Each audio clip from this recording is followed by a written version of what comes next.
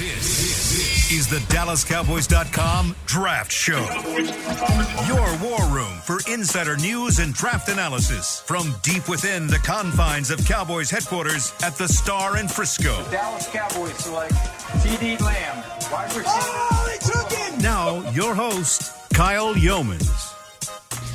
It's a Tuesday edition of the DallasCowboys.com Draft Show presented by Miller Lite, live from the Star in Frisco. Glad you're with us. Kyle Yeomans with you with a whole new cast of characters and a fun one at that. And I think this is going to be a great hour for those of you listening because we've got Brian Broaddus, David Hellman, and, of course, the great Jeff Cavanaugh. I was going to say something about Ardarius Washington there, but I decided not to because I feel like we'll probably mention him at some point throughout the show. But, gentlemen, glad you're with us here on this Tuesday. I want to give a quick shout-out to Chris Beam's Baylor Bears. How about that? Chris is in the back, of course, punching the buttons as always, and the Baylor Bears are national champions. And, of course, Chris Beam, a huge Baylor fan. There you go. There he is. And also he won our Dallas Cowboys media bracket, too, because he picked the Baylor Bears. So double congratulations for Chris Beam. But it's almost draft time. We're getting close as the 29th is on the way. And, Brian, I mean, this is right around the time. We talked about it last week with smoke screens. But you also start kind of hearing rumors as to who guys are liking and who is starting to kind of stick out from the pack around the NFL, right? Yeah, you're learning which one of your friends are just liars is really what you're learning right now. And, yeah, and this is, it's interesting that the way the teams are meeting and how they're getting together. And, that's something that, we need to continue to monitor, and they're – I could say there's a lot of guys out there in gals too that you could talk to. They'll say, hey, listen, these are the clumps of guys that we have. These are the areas that we have where guys are going to be on our boards and stuff. You might not get the order from everybody, but you'll have an idea of where the different tiers are. And I think it's it's an exciting time too when you could set your board and you'll have an idea. We'll see what the medical information all brings, but we're going to start doing this for real here in about another 3 weeks or so, and that'll be an exciting time for everybody. Dave, have you heard anything from throughout the building about maybe somewhere where the Cowboys could potentially be leaning? I mean, yeah, absolutely. I have. The only question for me is, what does that wind up looking like when it's all said and done? I mean, I know we're going to get into it, but just as soon as you feel like you have a grasp on everything, I mean, it shouldn't surprise anybody. I think the Cowboys are really setting their sights on defensive players. If you didn't know that already, just consider all the stops we've seen Dan Quinn making at Pro Days over the last 2 weeks. Yeah. But like I said, just when you think you've got your hands around, Carolina trades for a quarterback, and now you kind of got to shuffle what you might think the order is. And at the very least, at least the Cowboys are picking 10th, so there's only so much that can happen in front of them. But, in light of that news, it definitely makes you wonder if the defender that you covet is still going to be sitting there like we maybe thought last week. Well, let's talk about that a little bit because I do want to talk about how that kind of shakes things up when it comes to the draft order. And, of course, Carolina, the draft order itself is not switching, but it could take a team that was potentially going to take a quarterback in the top 10 and pluck them right out of the quarterback sweepstakes. Jeff, do you agree with that? And do you think Sam Darnold is enough to maybe eliminate Carolina as one of those quarterback-seeking teams? Or is this going to be a team that still might look for that quarterback of the future? I mean, my best guess and what I think is going to happen with Carolina is that they're picking up the fifth-year option, at least reportedly, on Sam Darnold. So they're locking in for 2 years of Sam Darnold after they locked in for multiple years of Teddy Bridgewater, and they're going to pull the ripcord on that. So my gut is that despite the fact that they should be interested in quarterback, that they're not going to be interested in quarterback in the top 8 picks. So I think Carolina is now going to come into play for guys like Kyle Pitts, the receivers, Penei Sewell, Rashawn Slater, maybe one of the corners, you name it. And Carolina is now a team that you thought was going to help drive non-quarterbacks down to you, and now they're going to take one from in front of you. Now, I don't think they should, because I don't think that a guy, regardless of how bad his circumstances were in the league, I don't think a guy that's been the worst starting quarterback in the league for 3 years should be considered the savior of your franchise. But just based on picking up that fifth-year option, they're going to be tied to him for 2 years monetarily. I think they're rolling with Sam Darnold. So they're going to steal one of your players.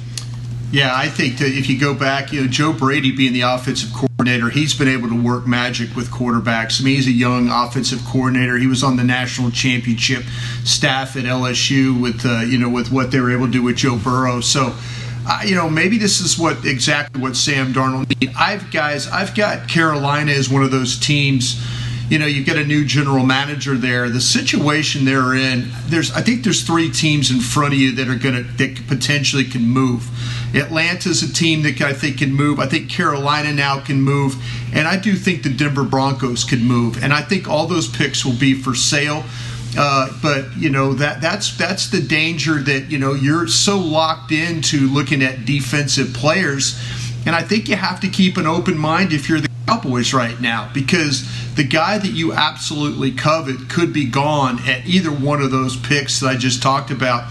Somebody could go up and make an offer to Carolina, get some, that's a team that needs players. Denver needs players. Atlanta needs players. New general managers want to make a splash. Those are the guys you have to worry about, and those are the 3 teams I would surely, if I was sitting in the Cowboys war room right now, those are the teams I would be worrying about potentially trading away and one of my picks going away. Or even, I don't think it's a stretch to say that could happen even if they don't trade. Jeff just kind of outlined it, and you did too. The Panthers could probably use a little bit of everything. I know that, they franchise tagged one of their tackles, but a guy like that falls in your lap, absolutely worth it. Cornerback is one of their big pre-draft needs. People have kind of been ignoring it because of the quarterback need, but if they're not going to do that, all of a sudden, 8 is definitely a spot where I think you could take the best cornerback in this class. And then, we don't have to do Kyle Pitts, but I think Carolina would probably love to have Kyle Pitts. I think Atlanta would probably love to have Kyle Pitts. So it's definitely, I feel like we do this every year no matter where the Cowboys pick. You're always paranoid that you're going to be wiped out. But for some reason, this trade makes me think it's at least feasible because it is one less team that's looking at a quarterback, and that's what you want. If I could wave a magic wand, I would wish for 5 quarterbacks to go off the board in the top 10 because that's definitely helping the Cowboys, and it doesn't seem as likely today as it did before the trade yesterday. Now, we were originally going to do this in the last segment, but I kind of want to flip-flop things on the rundown for you guys. But you mentioned nightmare scenario there, Dave, and I kind of want to – Brian sent a text message in our group, and it's 1 through 9, the picks in order. This would be the nightmare scenario. Then where would you go at 10 if you were the Dallas Cowboys? I'm going to read these off in order. The first 3 are really kind of what we've expected, at least the first 2. Trevor Lawrence, Zach Wilson, of course, Clemson, BYU quarterbacks. Mac Jones is the 3rd pick. Then we're going to put and slate in Justin Fields as the 4th pick to Atlanta. 5th is Penei Sewell, offensive tackle out of Oregon. Rashawn Slater goes 6th to Miami out of Northwestern. Patrick Surtain goes to the Lions at 7, which is a bit of a surprise, but the draft is full of them. Then you've got Trey Lance was not drafted at 8. Instead, it was Kyle Pitts, tight end Florida, drafted at 8. J.C. Horn drafted 9. So Lawrence, Wilson, Jones, Pitts, Sewell, Slater, Surtain, Pitts, throw in Fields up there as well. Lance is still on the board, and then you've got Horn there as well. I know I butchered that because I'm reading it straight off of this page, but out of those players that's still available, where would you go, Brian, if you're the Dallas Cowboys at that point? Yeah, I think that you're kind of in a tough situation there because then your 2 best corners are off the board with Surtain and then Horn as well. Me personally, I feel like that they would probably go, all those wide receivers are available. I just don't know if they would go that route again, and it would be very, very inviting if you said, okay, we'll take the best player. Chase might have the highest grade on your board at that point in time. And, when you got Waddle and Smith and others, I wonder if they would take a linebacker there. This is the scenario I think you have to think that, you would worry about them saying, okay, we're going to take Parsons here and we're just going to move on, and we'll address and see what happens in the second round. But I would be really worried if you're a Cowboy fan that they won't take the best player in that situation, which last year they did it with absolute brilliance. Dave? I was going to let Jeff go because I can tell how strongly he feels about this. Look at that face. Oh yeah, I didn't even realize this. Grimace. It's gross. It's gross. And yeah, I mean, if you're talking about, hey, what do you think the team would do in that nightmare scenario? I think the first thing you're doing is you're saying, who wants Trey Lance, and you're trying to get out of there. Get out. Because, yeah, you're trying to like Captain Trade down right here. If you've got one of those quarterbacks available, that would be the goal. But if you've got to sit there and pick a player, then I want to pick the best player available. The Cowboys should pick Jamar Chase in that scenario, and then you figure it out. What would they do? I think Micah Parsons comes into play, and then I think you'd have to look at the edge rushers. I think you'd have to talk about Jalen Phillips, Azeez Ojulari, Kwity Paye.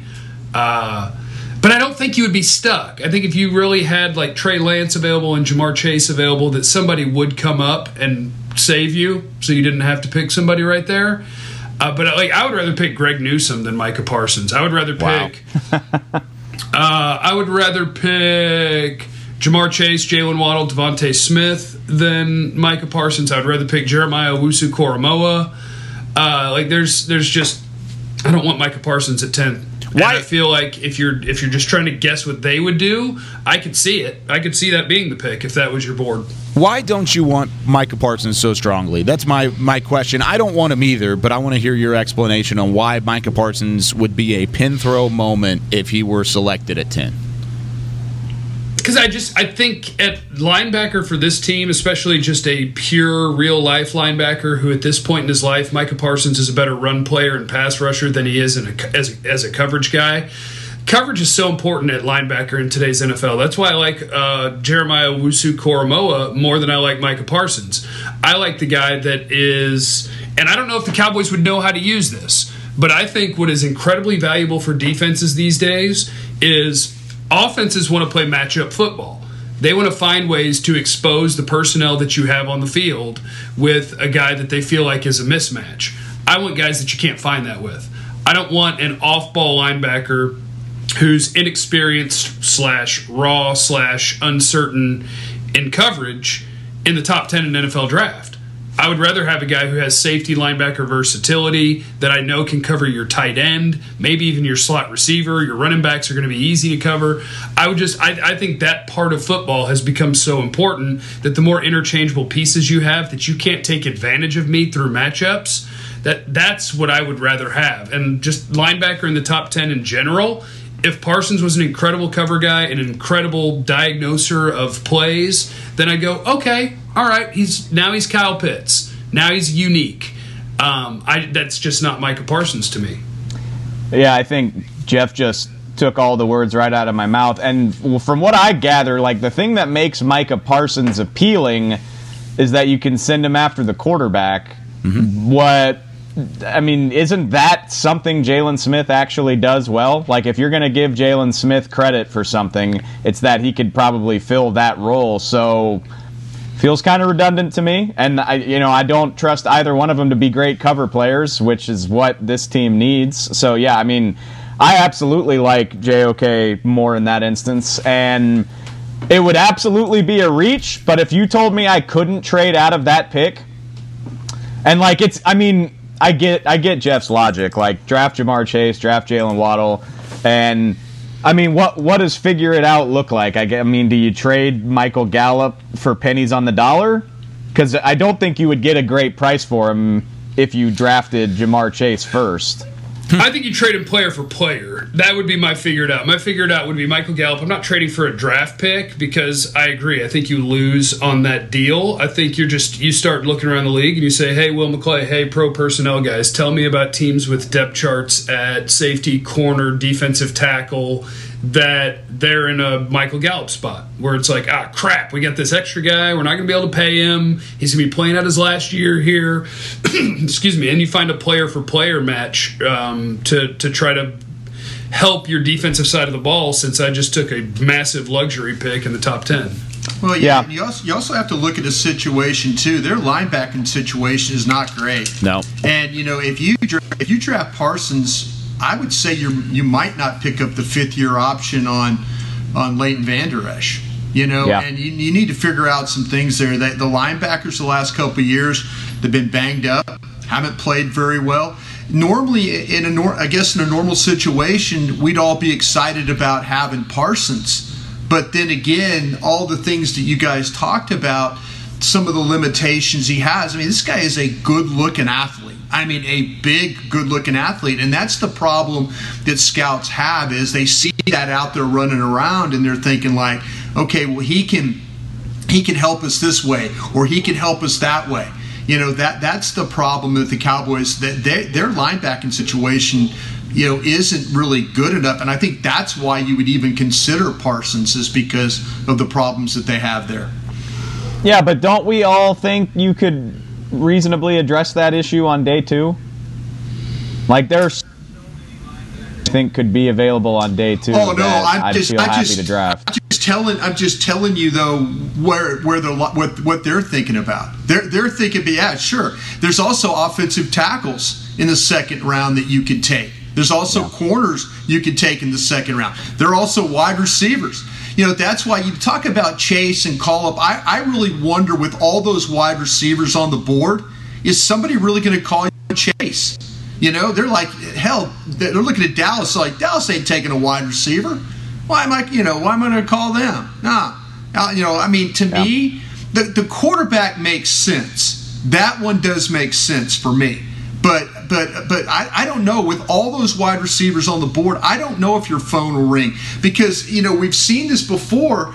You take these receivers really high, the bust factor's been pretty good. You just kind of work your way down the board. It's all of a sudden what happened last year. We had all those receivers shoved up to the top of that board. I think the first one went at 12, and it was a pretty damn good class of receivers too. I would play devil's advocate, and I think I agree with you, but the best receiver in the draft went at 17 last year. No, I'm well aware. I know, but again, like Brian, you know better than anybody, teams fall in love with their guy and they make sure you want it. So like you and me can sit here and say, oh, you got Smith, you got Waddle, you got Chase, but the New England Patriots might be sitting there saying, we only want Chase. He's the only one that we want. And you got to keep in mind too that the 2 teams that pick after the Cowboys would probably love to add a skill player. The Giants and Eagles both, I wouldn't be surprised if either of those teams picked a wide receiver. So maybe somebody would come up to get their guy knowing that Dallas might be their last chance before they went off the board. I don't think it's likely, but I don't know. It's worth bringing up.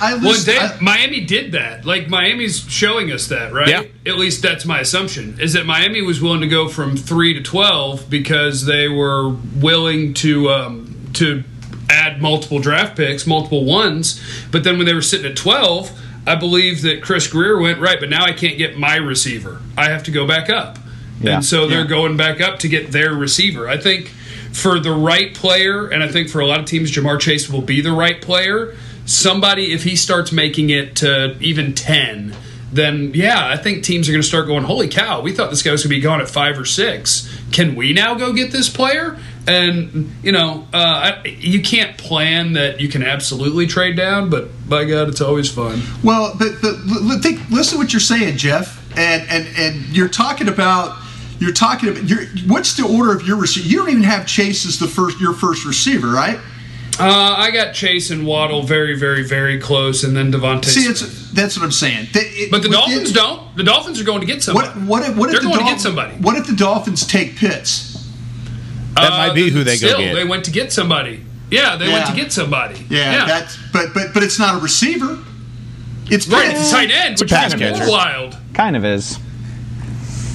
Well, no, but it's even more wild that people are willing to go up for a tight end versus a wide receiver when you talk about how much money those premier positions make, sure, and how few tight ends in the NFL make a ton of money. Kyle Pitts going to be a top 5 or so paid tight end from the moment he steps on the field. He better be a stud. He might be the best. He might be the best receiver in the draft when you look at it overall.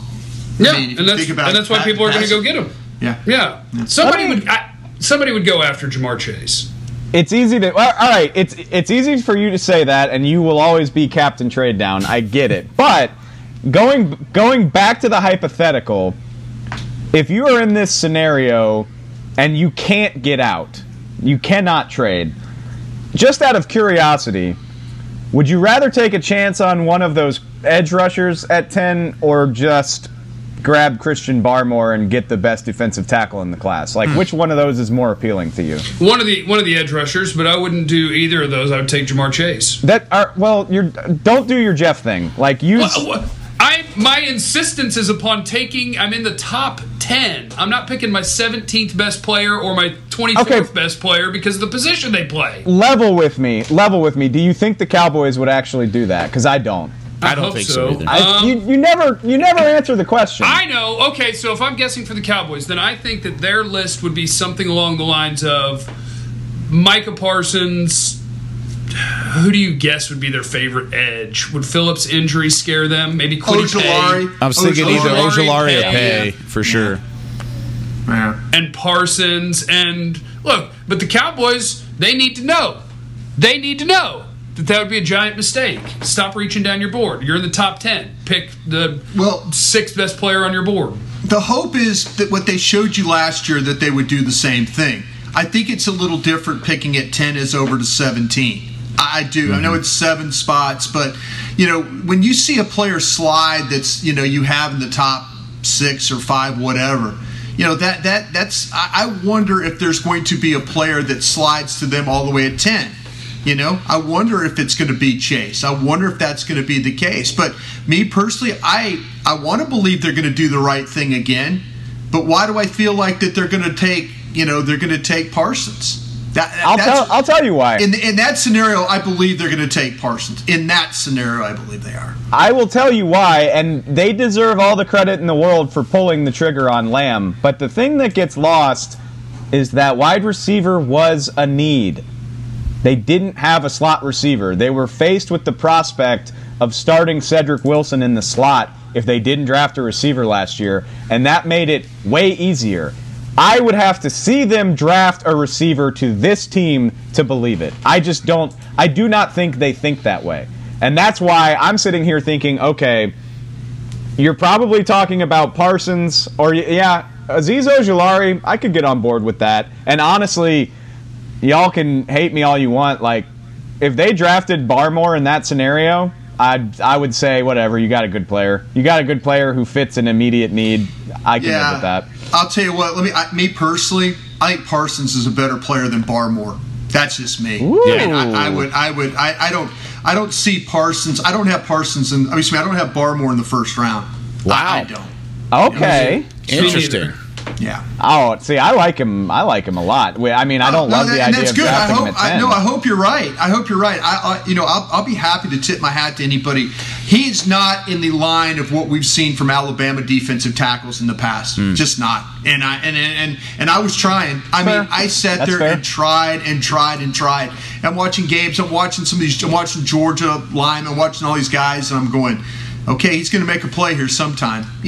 But he's not in the mode of the guys we've seen in the past from Alabama. I would rather go to offensive tackle 3 and 4 before going to Barmore. I would rather take Christian Darrisaw or Tevin Jenkins. Okay, there you go. There you go. Wow. See, now you talk to people in that building, they will tell you that Darrisaw from Virginia Tech is a real left tackle.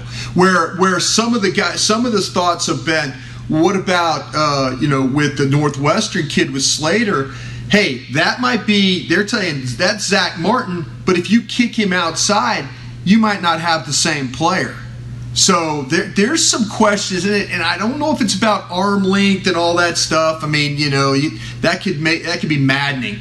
But the one guy that I've heard over there is that Darrisaw from Virginia Tech. That's a guy that might be that if you got completely wiped out and you wanted to take a tackle, that's somebody that they believe is a real left tackle. I don't know if I wouldn't hate that. I don't think I would necessarily hate that either. And it's kind of the same thought process of whenever you talked about Rashawn Slater, or even if somehow Penei Sewell ends up falling, it's that same thought process of pick the best player that's on your board and that somehow aligns with a need, kind of like how the Cowboys did last year at 17 and CD Lamb. We're going to go ahead and take our first break, though. And when we come back, we're going to hit some Twitter on the 20. Should the Cowboys go for a position other than corner at 10? And then how much would it cost for them to get back in the back half of the first round and maybe try and hit a corner if they don't go corner at 10? We'll hit that next when we come back here on the DallasCowboys.com Draft Show. Sometimes nothing beats a classic. Miller Lite, the original light beer, brewed with great taste and only 96 calories. Available for delivery. Celebrate responsibly. Miller Brewing Company, Milwaukee, Wisconsin. 96 calories, 3.2 carbs per 12 ounces. We're back with a tasty treat that's sweeping airwaves and taste buds. It's new Dr. Pepper and Cream Soda. Let's take a listen. Dr. Pepper and Cream Soda's here.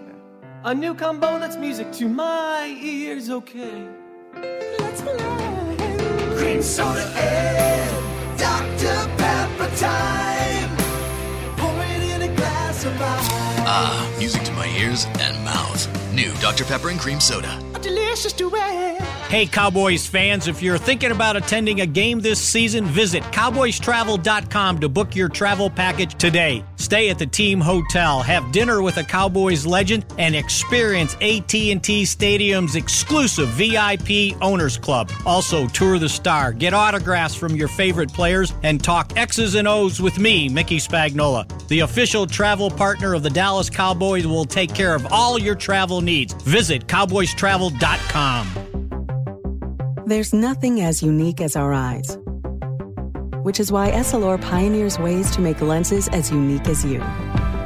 Varilux for super sharp vision, Essential Blue for protection, and Crizal for freedom from glare. 3 cutting-edge solutions in a single unique lens. So whatever your needs, insist on Essilor. Visit your local Essilor experts and find the perfect lens for you. See more, do more, Essilor. Sometimes nothing beats a classic. Miller Lite, the original light beer, brewed with great taste and only 96 calories. Available for delivery. Celebrate responsibly. Miller Brewing Company, Milwaukee, Wisconsin. 96 calories, 3.2 carbs per 12 ounces. This is the DallasCowboys.com Draft Show. Back here on the DallasCowboys.com Draft Show, presented by Miller Lite. I do have to say, Jeff Kavanaugh, I am very impressed with your timing. I think that was about as smooth as could be. If you're at home, there's no way you would have at any point thought that Jeff was in the middle of the hallway with his phone like 10 seconds ago, but that's exactly what the case was. Magic of television, and he made it work that time. So, Jeff, just for that, we're going to ask you this first question. I had no idea. Yeah, first question. I had no idea how long the break was either. Just assume I'd be fine. Oh, it was perfect. It was impeccable. All right, time now for some Twitter on the 20. Twitter on the 20. First question comes from James, and I'm asking James' question because he's been very adamant about us answering more questions. He has sent multiple tweets at me saying, please answer more questions, but we're going to answer his to Hurry start up, things Kyle. off. Okay, sorry. Should the Cowboys go for a position other than cornerback at 10, and what would it cost to move back up into the first round to potentially target a quarterback? He said who you think they would get, but I think if you're going to try and go back up, it might be to get a guy at cornerback, but you could throw any position in there. Jeff, what do you think on that one? I think if you were going non-cornerback, it would be for one of two reasons. Either Surtain and Horn are gone, or they're both there, but you also had a slider like Penei Sewell or Kyle Pitts. So in his scenario, I'll say we've taken either Penei Sewell or Kyle Pitts, and then we looked at each other and went, guys, what are we doing at corner?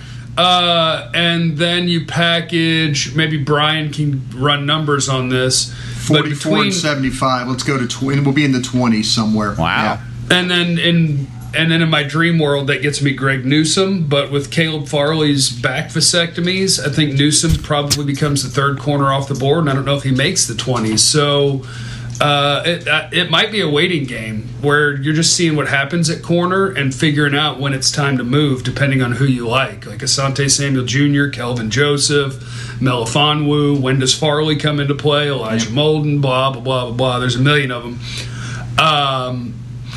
But yeah, you can move back up, and I think that becomes more likely if you take an offensive player at 10.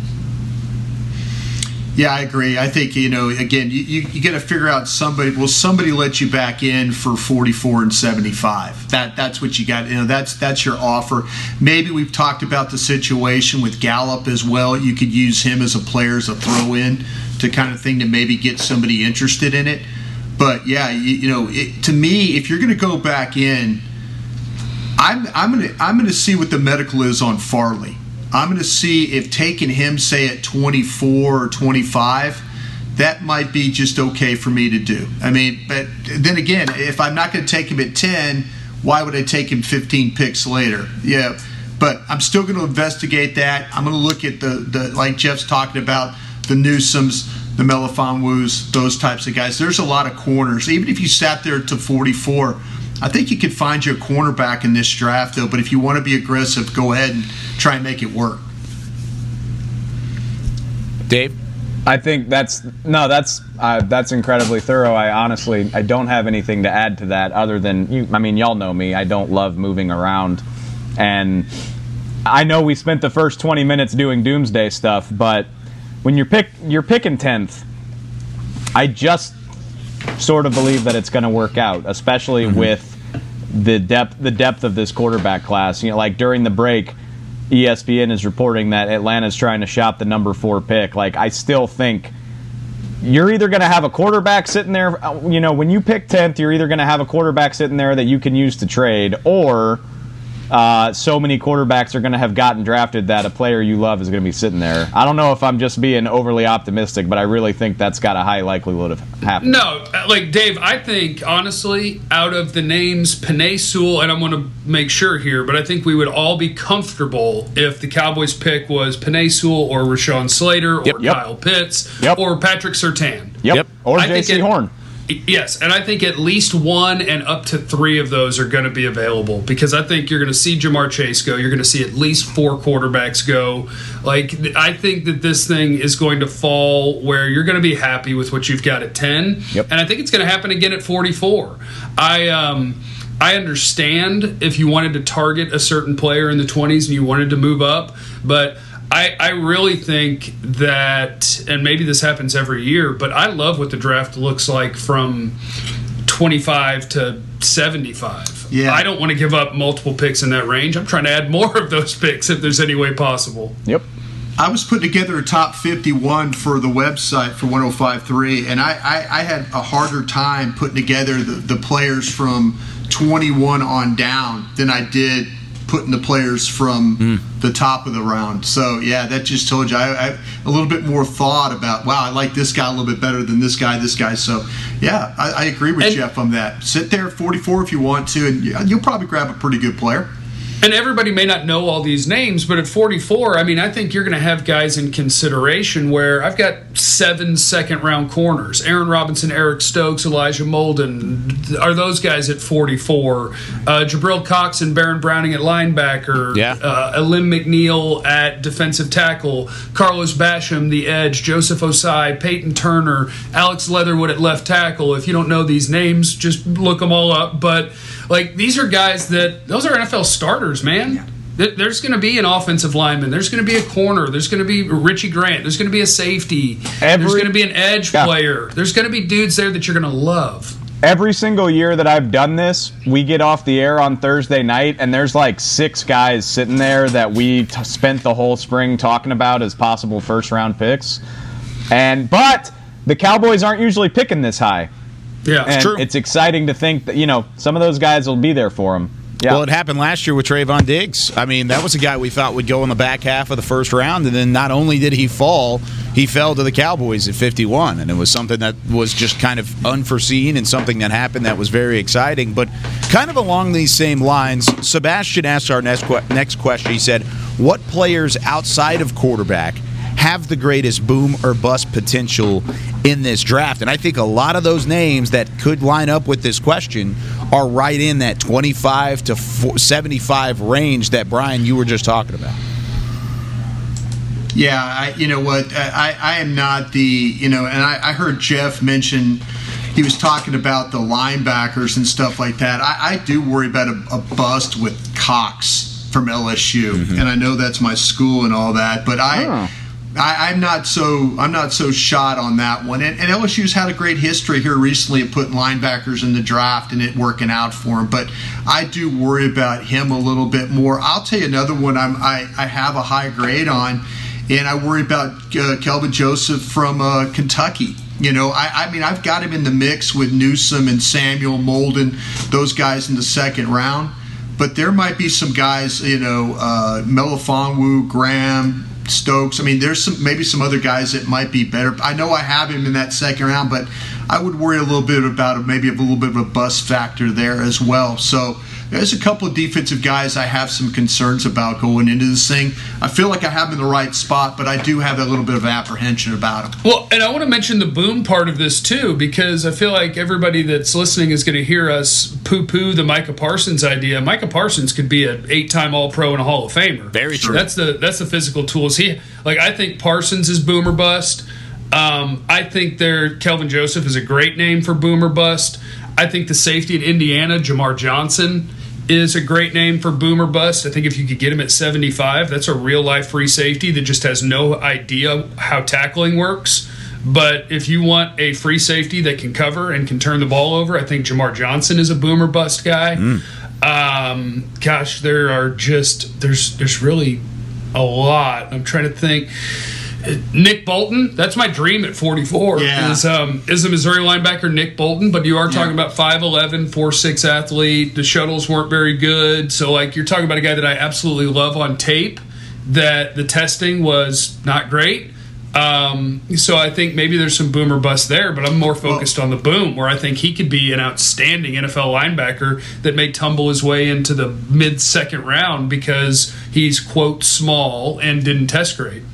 Yeah, you could also throw in Grant as well. I know we've all talked about the safety, there, but man, that's one of those ones looks really great on tape, and you look at the testing numbers, probably not as great as they needed to be, but that's one of those kind. If you get a guy like that, he could come and play a long time, where it's like, okay, wait, some of the things are starting to show up that the testing numbers wise that make him have that kind of a career. I feel bad. Oh, sorry, Jeff. Go ahead. Well, I was just going to throw in a couple of quick names real quick. The defensive tackle class, I think, has a lot of boomer bust in it. Yeah. Onwuzurike at Washington, I think that's big-time boomer bust. I think he's being talked about as a potential first-round pick, and it's off of physical tools. To me, it's not off of tape. Marvin Wilson, who has 2 years as an 18 and 19-year-old of dominating college football, and then tape this last year where a lot of times they're running a 3-man line and it's a different spot and he looks like he's bigger and maybe not as explosive. Marvin Wilson, I think, might be the best defensive tackle in this draft class. Wow. And maybe what happened to him in his third year in college football is that it was too easy to him and he didn't work hard enough. I don't know. I'm totally speculating. So maybe he's a complete bust. Maybe he's the best D tackle in the class. Christian Barmore at D tackle. Yeah. Alabama didn't play him on rundowns. And we're acting like he's some dominant one technique. They wouldn't let him play football until it was time to rush the passer. So I think a lot of the D tackle class, my top 3 D tackles, I think they're all boomer bust. That goes in hand with what I was going to say, which is I feel a little bit bad. It's just the nature of edge rushers is that they play such an important position that they get overdrafted. There's not a single guy that I would be shocked. Kwity Paye always comes to mind just because his production last year wasn't amazing. But, he'll probably be a top 20, at least a top 25 pick, but probably even higher because of the position that he plays. And I think there's a lot of those guys. Joseph Asai, I think he's really intriguing, but I don't trust that that's going to translate. And Penn State guy. Yeah, away? Yeah, away.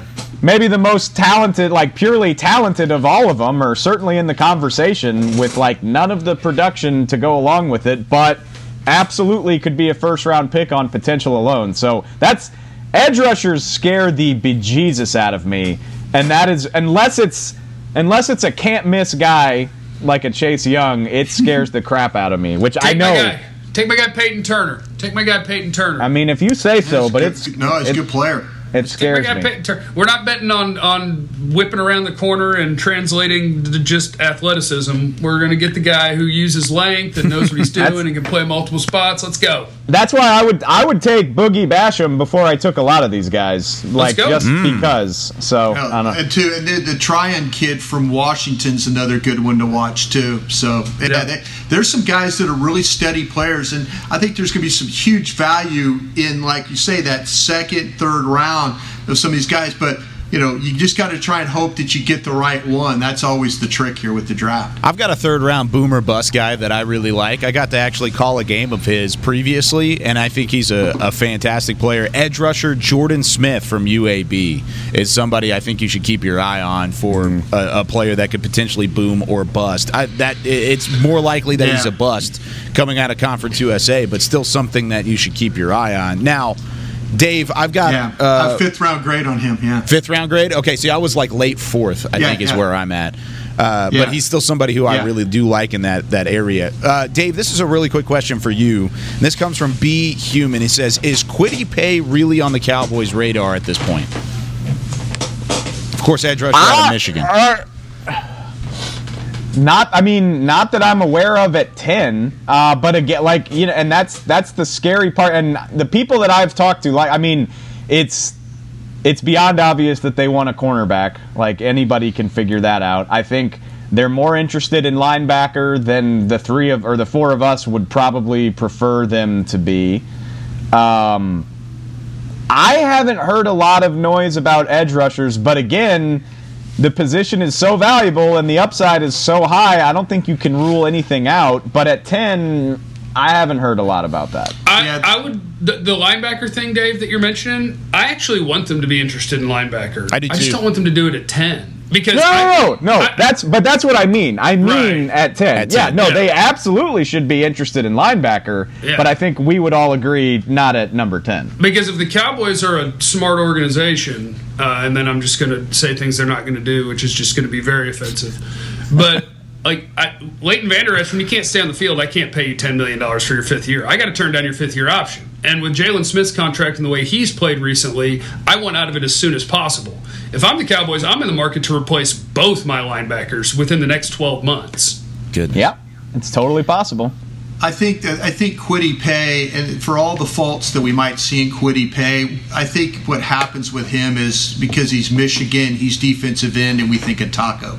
I think that's in a lot of people's minds.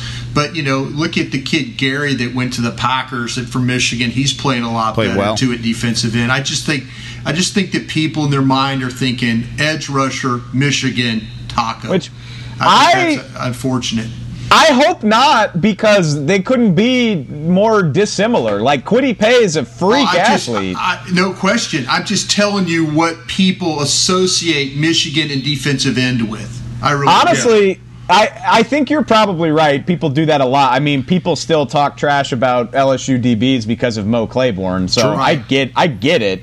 But I mean, I wouldn't want them to pick Kwity Paye at 10, but I'd probably be more excited about it. And I know that, I have to wear the blame because I defended the Taco pick more than most. But I would probably be more excited because we said all along, we were like, Taco's ceiling isn't as high as other guys, but his floor could be higher as well. Like, I think Kwity Paye is pure ceiling. So it might be a disaster, but if it works, it could work out really, really well. I actually don't mind Paye as a floor guy because I think that the freak athleticism that you're banking on is what can he turn into as a pass rusher. But I think as a run player, he's already good. Like, he's high effort, he's strong. He's just the thing that he's missing is he hasn't developed the pass rush yet, and he doesn't have what the NFL is so enamored with in terms of, hey, where's your 35-inch arm? But, I think that dude is physical, tough, high motor. I think he'll be a good run player no matter what. And then it's, can we unlock this athleticism and turn you into a great pass rusher? So I don't mind his floor. I just think 10 is, like Dave, you talked about it with all these pass rushers. All of them, the scouting report is something like that. just talking about different things that you feel good about, and the other things where it's like, can I develop it? And it's such a strange class for the edge guys. But I think Kwity Paye, when you go with the Michigan thing, he's stronger, he's more active, he's more athletic. Got better range. Yeah, he's got better range. But if you do the work, just had long arms. Yeah. If you do the work, you could see that Kwity Paye is a better player. He is, and that should alleviate a lot of your stress. I like that. I would just like to think there's a more complete, ready-made guy. And I mean, I'm not trying to dog Kwity Paye too much, but that's more of like oh man, I hope he's really good, as opposed to like, hopefully at number 10 there should be a guy that I feel more confident about. That's all. So Ojulari would be that guy for me. Yeah. Rapid fire last question. I want to get this in because I think it's a great one.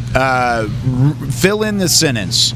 If the Cowboys do not draft blank position in the first 3 rounds of this draft, it would be a mistake. Brian, start us off. Which position would be a mistake if you don't hit it at least once in this draft in the first 3 rounds? I think cornerback is it. I mean, the corners are really, the corners, the wide receivers.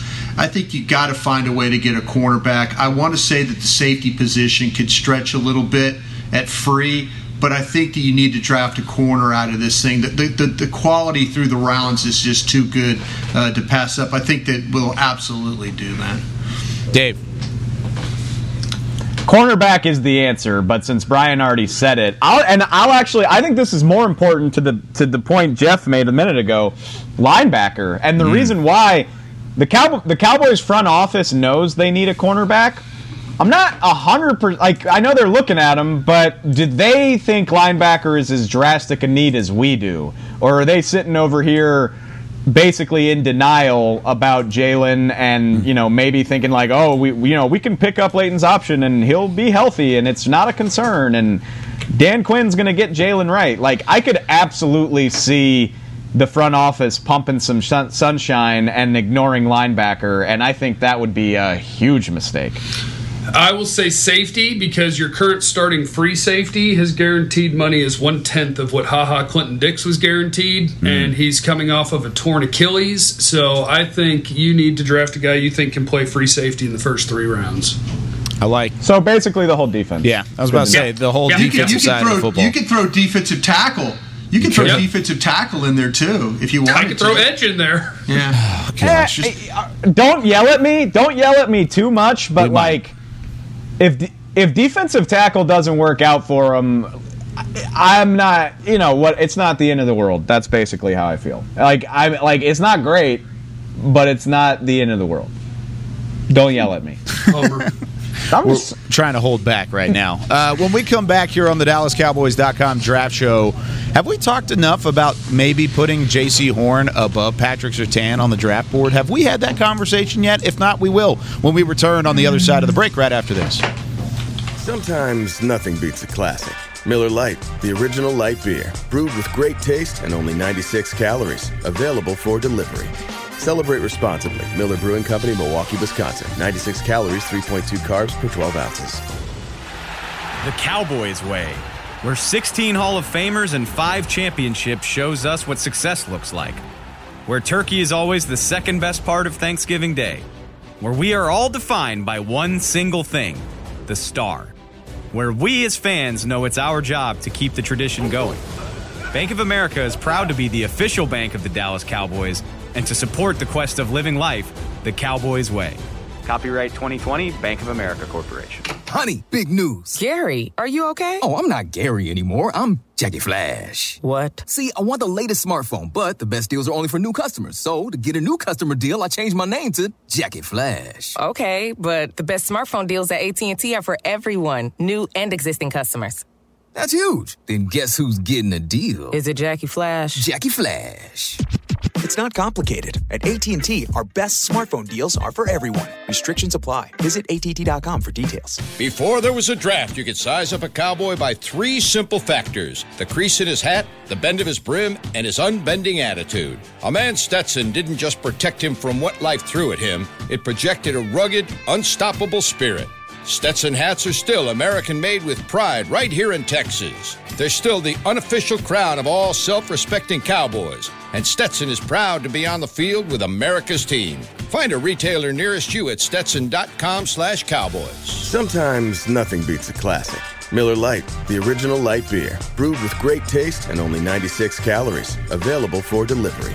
Celebrate responsibly. Miller Brewing Company, Milwaukee, Wisconsin. 96 calories, 3.2 carbs per 12 ounces.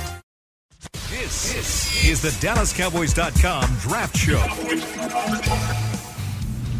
Back here on the DallasCowboys.com Draft Show, presented by Miller Lite. Brian Broaddus, David Hellman, Jeff Kavanaugh, I'm Kyle Yeomans. You can join us again Thursday, 10 a.m. Central Time. It'll be Bucky Brooks, Kevin KT Turner, Dane Brugler, the rest of the DallasCowboys.com Draft Show crew. But, Brian, you brought up this thought in our group message leading into today's show. And Dave and I actually kind of had this conversation briefly yesterday in studio.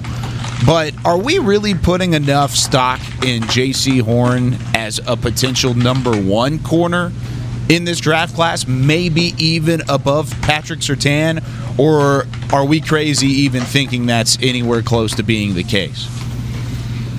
No, I actually have on my board, and I'll put it out here on our website on 105.3 that I work with. I'll put it out and show you that I have J.C. Horn above Surtain, and it's no disrespect to Surtain at all. And if the Cowboys take him, I mean that's fine. I have no problem with that. I just think that, to me, in this day and age, the National Football League, you got to have guys that battle. You got to have guys that are tough. You got to have guys at corner that play with a chip on their shoulder. And I think that, to me, you look at Horn, he's a guy that's like that. His dad was that type of a player with the Saints. He always played with a chip. I think the kid has that same type of ability. Physically, he's what you want in a cornerback. Surtain looks good too. I just feel like with Horn, though, I want that competitive, tough edge. And I think that he brings that, and that's why I have him above Surtain. Dave? I have him. Go ahead. Sorry. So I never know who's going to go, but it's part of me wonders if maybe this is just boredom because Surtain has been the top cornerback since October, probably, maybe even longer than that. So maybe people are just looking for reasons to switch it up. But with that in mind, I have, talked to people I know who do this for a living, and I'm like, am I stupid for thinking this? And they're like, I'm not going to say definitively one way or the other, but you're definitely not crazy. And there are definitely going to be teams that agree with that. Like, I guarantee you there are teams that think Horn is the top corner. And I want to be careful because, I've never met Patrick Surtain. He started multiple years at the best program in the country. You don't pull that off without having some alpha mentality to you. But I'm with Brian. J.C. Horn seems like he's got the type of alpha, pain in the ass, chip on the shoulder attitude where he could come in here as a rookie and be like, no, we're changing the culture in here. We're not getting toasted the way we have. He almost like a Richard Sherman type of mentality where he's going to make the play and then trash talk his own teammate for throwing the pass, and that's really, really intriguing when you remember how pitiful this defense looked at times last year. So I don't think you can go wrong either way, but I think it is a very worthwhile conversation that J.C. Horn might be the better player. Horn is my number one cornerback too. I have him above Surtain, but I also think that for NFL teams, a lot of what this is, especially early in the draft, is risk management. And with Surtain, you have less risk. Surtain is an outstanding tackler. There's nothing on a football field that he doesn't do well. And with J.C. Horn, he's a wild tackler who just kind of ducks his head and lunges. He had 5 penalties in the games they played last year. He's grabby. So, there are more things that I think a team is going to look at and see risk with. But I also look at the positives of Horn, which is when South Carolina, they get off the plane or the bus or whatever, they say, well, who's the best guy? Horn's got him. And it doesn't matter if it's the tight end, the slot receiver, the outside. It doesn't matter. He's going where that guy is, and that guy's going to hate him for the entire football game. So Horn's my number one guy, but I think that we do have to acknowledge that going that route and saying that Horn is your top corner is saying, I know the risks of J.C. Horn, and I accept it because I'm betting on the mentality with the athleticism, with the ball skills, and the versatility that he's going to go cover the best guy. He's not just playing corner. He's going to come find you, and you're not going to enjoy that day. That's what's kind of intriguing. So this is the J.C. Horn fan club, basically. I was about to say, that's what's intriguing to me, because I feel like we've talked about this from the beginning of Patrick Surtain being that number one guy, and then all of a sudden we're 3 weeks from the draft, and now J.C. Horn is the number one option at corner. Should we be scared if Surtain's the pick? Well, no, but I mean, there's people like myself that had Farley over both those guys. True. You know, so I don't think that Surtain has always been the number one guy. I know before the back problems and talking to some teams around the league, they absolutely love Farley. You know, and we're willing to say, yeah, he is the top guy. But with the back thing, you can't have him as your top guy unless some teams are totally saying, oh, it's not going to be a problem. But, yeah, I mean, Surtain is – what you know about Surtain, and Dave and Jeff did a great job. What you know about Surtain is he went to one of the best programs in the country. He's played in huge games. He's been a starter for a lot of years. He's got coached by Nick Saban hard. Saban coaches the secondary at Alabama. You know his technique's going to be good. You know his ability to make plays off, man, whatever he has to do. And you're right. It's about avoiding. It's about the risk. You know, what is your risk? What are you willing to tolerate? You want somebody safe and steady, or do you want a guy that's going to be combative and knock down balls and get turnovers and stuff? That's where you. But he might be wheels off too. He might get a holding penalty late in the game that's going to kill you. That's where you have to be able to evaluate these guys right now. And, I think if the Cowboys had an opportunity to draft between Surtain and Horn, I think they would take Surtain. I really, really do. I was about to say the same thing. And it's not a knock on anybody. Mm-hmm. I do think some of it is boredom on a lot of levels. Like boredom from just talking about Surtain, and boredom because Surtain is so safe, like that. Like everybody, his technique, he's sound, he's not flashy, and when you're talking about a top 10 pick, like as mean as it sounds to say, that's not super exciting. So people look for a more exciting alternative, and I completely agree with Brian. I love J.C. Horn. I like be the Cowboys pick in a perfect world for all the reasons he just listed. Hey guys, I think there's a chance Greg Newsome ends up being the best corner in this class. Oh, you can't just throw that out there 2 minutes from the end of the show and not give any explanation. I just want to throw it out there. I mean, that's Jeff's thing, is to find a guy who's like in the conversation but not really, and be like, no, he's way better. And apparently, like, will be wearing purple. Can I ask you what you? If Kelvin Joseph gets along with everybody, then there's a chance Kelvin Joseph ends up being the best corner in this draft class. Yeah, let me ask you though about Newsome. Though, did you see how much off coverage and stuff that he plays at Northwestern? Do you really see his ability as a player? Yeah, they play a ton of very deep cover three, where he keeps everything in front of him, right? Yeah, so you can't complete deep balls on him, but it's part of the scheme. But I think his athletic testing is what really helped him for me, because you couldn't really know because of what they were asking him to do. But I think you take the instincts, the ball skills, what was on tape, and then you say, oh, and perhaps he is an elite athlete, and you go, wow, okay, that dude's going to be really, really good. Interesting. I don't disagree with you. It goes back to the conversation we had in the first segment where I think a better player will be available at 10. That's the beauty and the curse of number 10, is it's like how far down, far down to your board do you want to go? Preferably not at all. That's the beauty of the trade down. You trade down and you might still get go down on the board on we would all be Yeah, but we've talked about this before in our show too, Jeff, is like how many teams behind you have cornerback as a primary or a secondary need? I think there were a good amount. I bet 6 corners go in the first. I bet 5 or 6 corners go in the first round. Yeah, that's the problem. That's the problem right there. Is somebody going to let you get back in the draft or let you get back in, and is somebody going to let you come down knowing that you're hunting a corner at that spot? that where they're hunting a corner too. That's the pitfall a little bit, or the things, the navigation of the minefield that you have to go through in this draft. Going 15. Just going to 15. Going back to the doomsday scenario, I'm with Jeff that I'm not convinced it's doomsday, not because of Jamar Chase, but if Trey Lance or even Mac Jones slides to 10, New England, or how about Chicago at 20? Ryan Pace is like a thumbnail away from getting fired. You think he's not going to try to do something bold to get a quarterback? It's very good. He screwed it up last time, but I appreciate this. I hope you read it on DallasCowboys.com. I encourage you. Great website. Our mailbag today is somebody was asking about trading back, and I said, if Chicago wants to give you next year's 1 to come up from 20, I'm doing that all day, because there will be good players sitting there at 20. Absolutely. Yeah.